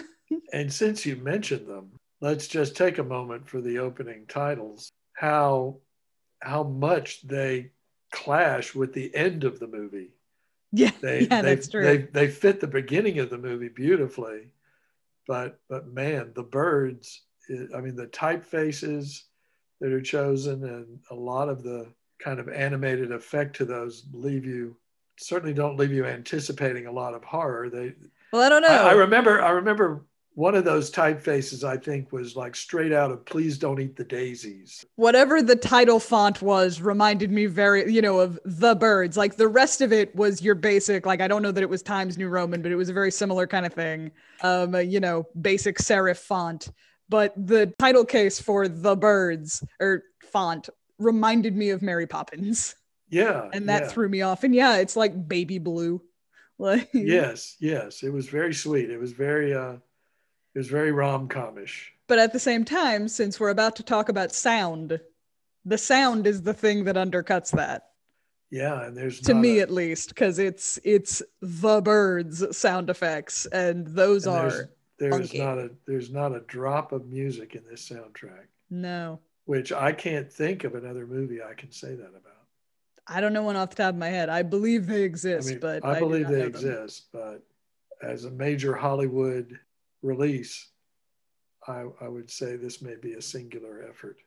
Yeah, In the probably. same way that Psycho had a soundtrack of only strings, this has a soundtrack. What did you call the music? The the singing of the children and the piano playing? Oh, diegetic. Diegetic. Yeah. Yeah, that fun term, diegetic. So diegetic means in the world of the film. So So like, generally speaking, though playing with this dynamic is great fun and happens all the time, the score is non-diegetic, the dialogue is diegetic. You know, the dialogue is everybody's yes, actually hearing that unless it's a voiceover. And right, you know, the score, generally everybody is not hearing that, but you assume that, and then sometimes your expectations can be played with that way, which is fun. You know, you'll pan over and lo and behold someone is actually playing that music, you know, and right, right, turns off the radio and you move on. But but right. generally speaking, so But not that's in the diegetic, birds. So non-diegetic. And there's really not a soundtrack. Everything is diegetic in this because all the yeah, bird sounds are in the moment. yeah, the opening credits are the closest you get because you know there's not a sense of place there. Like, Right. you know, you're in the weird world Yeah. of the credits that is non-diegetic, but Yeah. everything else 100% diegetic. Yeah. Yeah. And I don't know how they recorded all of that, how much of it is actual bird sounds and how much of it is altered bird sounds. It's And gotta be altered, which we're in sound now. We're just gonna live here and then rate them both as a unit. okay. But yeah, they're not straight up bird sounds. They Yeah. remind me of like the sound of, I don't know, like flicking a really tight wire or something. There's a reverb element to them that Yeah. strikes me. And then also just like when we're talking the bird cacophony, like when they're coming at the house, you know, things like that. That reminded me because I was just sitting there because you sit with it for a really long time. And the way I eventually quantified it is it reminded me of, sure, at its heart, it sounded kind of like gulls. Like gulls are clearly in there. You know, that's Yep. got to be in Yep. there. But also, it reminded me, possibly because it was a cacophonous sound loop, but for some reason, at some point, it reminded me of a car alarm. Like, not the whole thing, but elements of it. I felt like I could hear a car alarm like sound in it.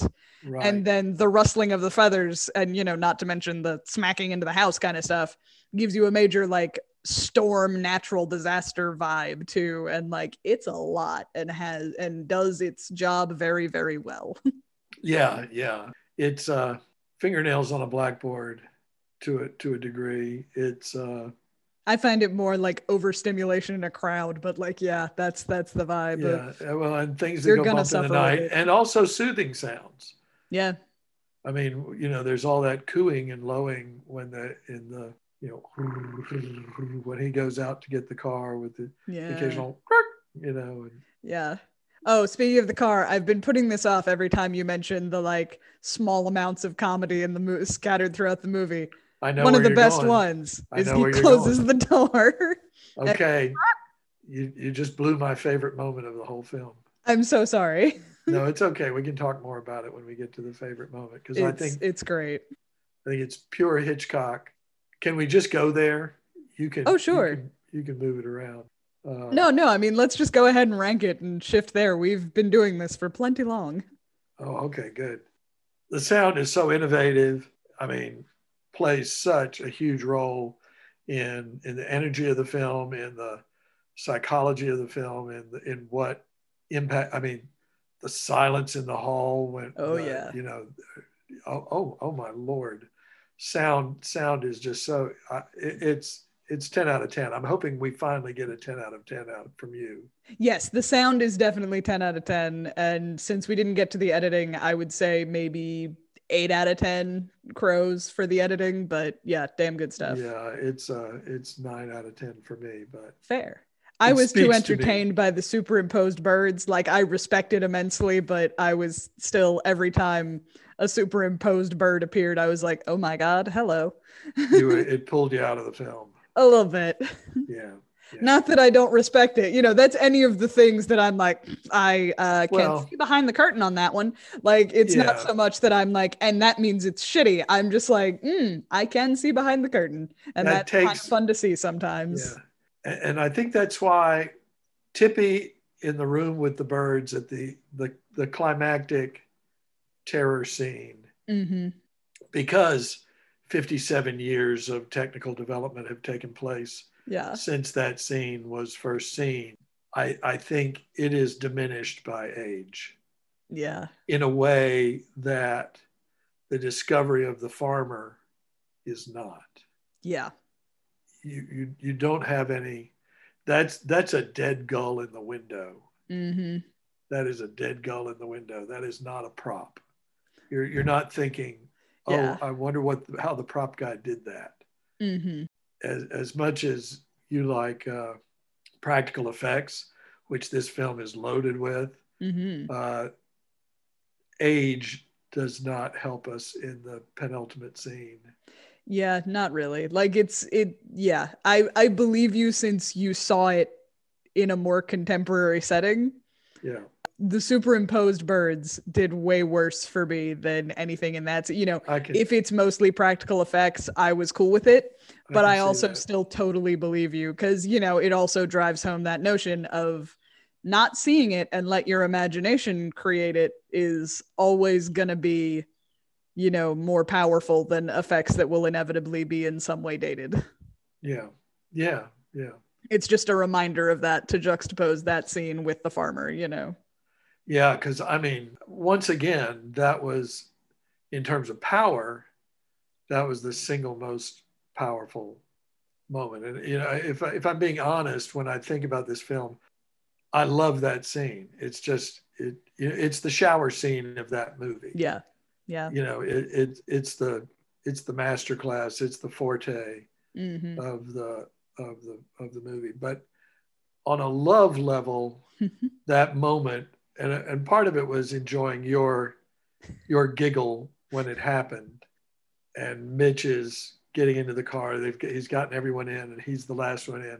And we I think we've had one look out the garage door at the scene, and we're back intimate in the car. He's closing the door. It's just a It's little great. No comment, no no flinch, comment. no nothing from Well, anybody. The clearly, door clearly, shuts and like, clearly, nobody in the scene is hearing that. It's probably. something added later. Yeah. But that is Hitchcock. That is Hitchcock is having fun with us right there. But I think it's a part of his closing statement. It's a part of his closing argument. And you know, when I think about your love for the Addams family, I just think the Yeah. more you get to know Hitchcock, the more you're going to love him because of his dark humor sensibility. The more you pay attention, the more it's there. The more you discover, the more you find. But you know, we go from that then to that sea of nature taking control of what man thought he was in control of. Yeah. And it's sort of like, I don't know. I think there's just a statement that Alfred Hitchcock can find that is both, it's the human comedy. Mm-hmm. You know, nature is going to beat us. You know, it Yeah, there just ain't no is. way around it. It's bigger than us. Mm-hmm.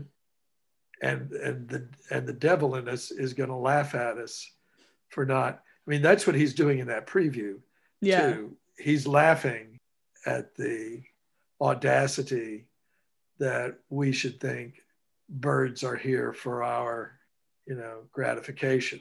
Yeah. I just saw Alfred in that moment. It was just like, this is so your movie, man. Yeah, that's fair. This is so you. And I do have to say, it's probably wouldn't have been my favorite if I hadn't gotten to see you enjoy it as much as you did when you giggled at that. And Oh, it's hilarious. it's hilarious. It's absolutely wonderful. It also, you know, it serves a convenient purpose to de-escalate the end of this horror movie. Like something as Yes. we're talking about the end of it, like most of the elements of those last couple minutes, you know, essentially just being out in the car and driving away, just those couple Yeah. minutes are calibrated to simultaneously make the point of the movie of nature gonna get us. Like we're being dicks to nature. It can outdo us, while at the same time offering all of the elements needed to appease and de-escalate the audience. You know, because there's like that angelic, like, you know, angel staircases coming out of the matte Yes. painting, or, you know, maybe it's real, but I don't think it is. I don't think it is. Can't be. You know, the angel staircases on the matte painting, it's like, yes, they're, you know, going towards good things visually, but also, you know, all these birds are here. They're not leaving. We did not get rid of the birds. We're just Right. leaving where they have overtaken, you know? Right. Well, and in terms of a literal sense, in the movie, why? I mean, this is all our projections. The movie itself never answers that question. You know, the why, you know, was it the, no, doesn't matter. Was it capturing the lovebirds? Was it, I mean, in a way, it's Jurassic Park answers why in every time you turn around. Yeah. You know, but because of our experience with other films like that and our own foreboding around climate change and that sort of thing, all of this may be a projection on our part. If Alfred were here to talk with about this, he may say, no, I never wanted to answer the question of why. I just thought birds were some badass shit that could mess with us. Yeah. And would be a scary thing to think about for a while. Yeah. There's a common sentiment that goes around of like, I have generally seen it talking about the Twilight Zone, and what makes the Twilight Zone quote unquote better than Black Mirror is that Black Mirror is going to give you a reason and a moral with everything, but sometimes the Twilight Zone just gives you a weird story and is essentially saying, wouldn't that be fucked up or what? And like I was just thinking as this movie drew to a close, I was like, this could very easily just be a wouldn't that be fucked up movie. Like, you know, there's more to it than that, but in terms of like the reasons why and anything made remotely explicit, it's a wouldn't that be fucked up kind of plot line. Yeah. I've exposed myself to my favorite scene. Let's throw that ball back to you. I mean, I haven't really been thinking of it in terms of favorite scene. So I really don't know. Most impactful. When you go back to it in your mind, what's the first place you go? I don't really know. I would say, I think, you know, to just continue to be a big old wool of wood, the most invested I ever was in the movie outside of on a like, this is a good example of filmmaking level, or, you know, just a casual experience of a film. It is not to say I dislike this film, but there is a certain attachment to it that I did not develop. You know, I'm like, yeah, that's a cool movie. That, you know, sure. The je ne sais quoi that I have starts with, it sure is a movie. It is the beginning of my notes. It is what it is. I think the most emotionally invested, frankly, that I was the conversation over a drink between Ms. Daniels and Annie. Yeah. I think that was just the point where I was like, yeah, you're the two characters I care about most in this movie, having a genuine conversation, for lack of a better term. Like, it's still doing a lot of work and clearly written by a man, and like naturalistic is not the word for it, but like, yeah, I care about you two. Like, how you doing? What you up to? So yeah, I don't know. So Annie's death probably played harder on you. Kind of, like, not quite, because, you know, I feel like part of the impact certainly of The Farmer is, you know, the shock and the jolt and the, you know, oh shit of like the threat. But like, yes. I was certainly like, Annie, no. Like, I knew we were gonna lose somebody, but oh man, like, damn it. No, Annie. Yeah. It was a shame to me that she was the sacrificial lamb, even though it structurally does make sense in terms of, you know, she's the other part of the love triangle. You know, she's a reasonable one to get rid of, so there's no questions when you send your lovely couple off together, which I know is not necessarily the focal point of the movie, but I could imagine that would factor into your decision of who the audience cares about that you also are going to kill, you know? Right. And to make it more of a personal threat to the leads. Mm-hmm. That it's getting closer. You know, the farmer, you know, she drove miles to get to him and raced miles back to, you know, he's way out there somewhere. It's you know, it's COVID when it was still in China. Yeah. You know, and this is the first case in the United States. Yeah, chicken Especially heart. for us living in Georgia, when I think it was maybe in Florida. I know it got to Florida at some point and it was like, oh, it's a matter of time. Yeah. Well, I don't know where we are in all of this. Is there another evaluation? It's been a lot of fun. We should probably just rank the movie overall.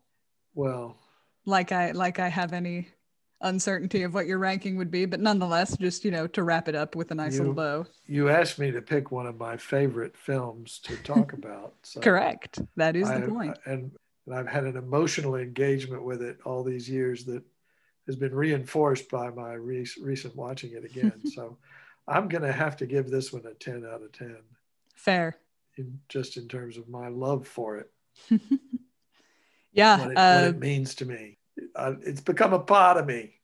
Fair enough. Yeah. But I well understand that a 57-year-old movie could not possibly have the same connection to you. So don't feel. I don't know about that, but this particular one, yeah, like I think I would comfortably give it.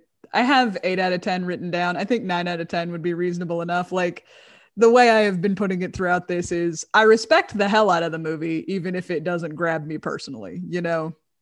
Like, I can still look at it and be like, yeah, that's a damn competent movie. Like, yeah, that's really well made.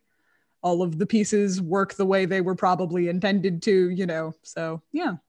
Someday, if it's not totally against brand, we'll have to flip these screens and have you pick your favorite movie. And I'll watch it with you and then ask you all these questions. Fair enough. I will eventually finagle a way to do a self-serving episode where I get to talk about whatever my favorite movie is. But we are saving that for assuming this season goes well. If we do more of these, that'll be on the table. Well, do you have a catchphrase that you use to wrap these up, or do we go take the film and put it in a golden chariot and have it launched in a balloon up into the clouds? Or not quite. Is there a best of the best process we do to close this out? No, I think the ranking is the closest we get to the golden chariot. The cumulative 19 crows can pick it up and carry it away. But no, mostly. Well, hear that, Patreon people. We need more of you on board so that we can up the budget and get that golden chariot. Yeah. No, mostly I just thank you for joining me and ask you if you have anything you want to plug. SouthernCrescentCorral.org. Go there anytime. And certainly, if you need a little Christmas right this very minute, go to SouthernCrescentCorral.org and sniff around until you find our YouTube channel and go to the Southern Crescent Corral Merry Christmas concert, which was a lot of fun. I think you enjoyed it. Yeah.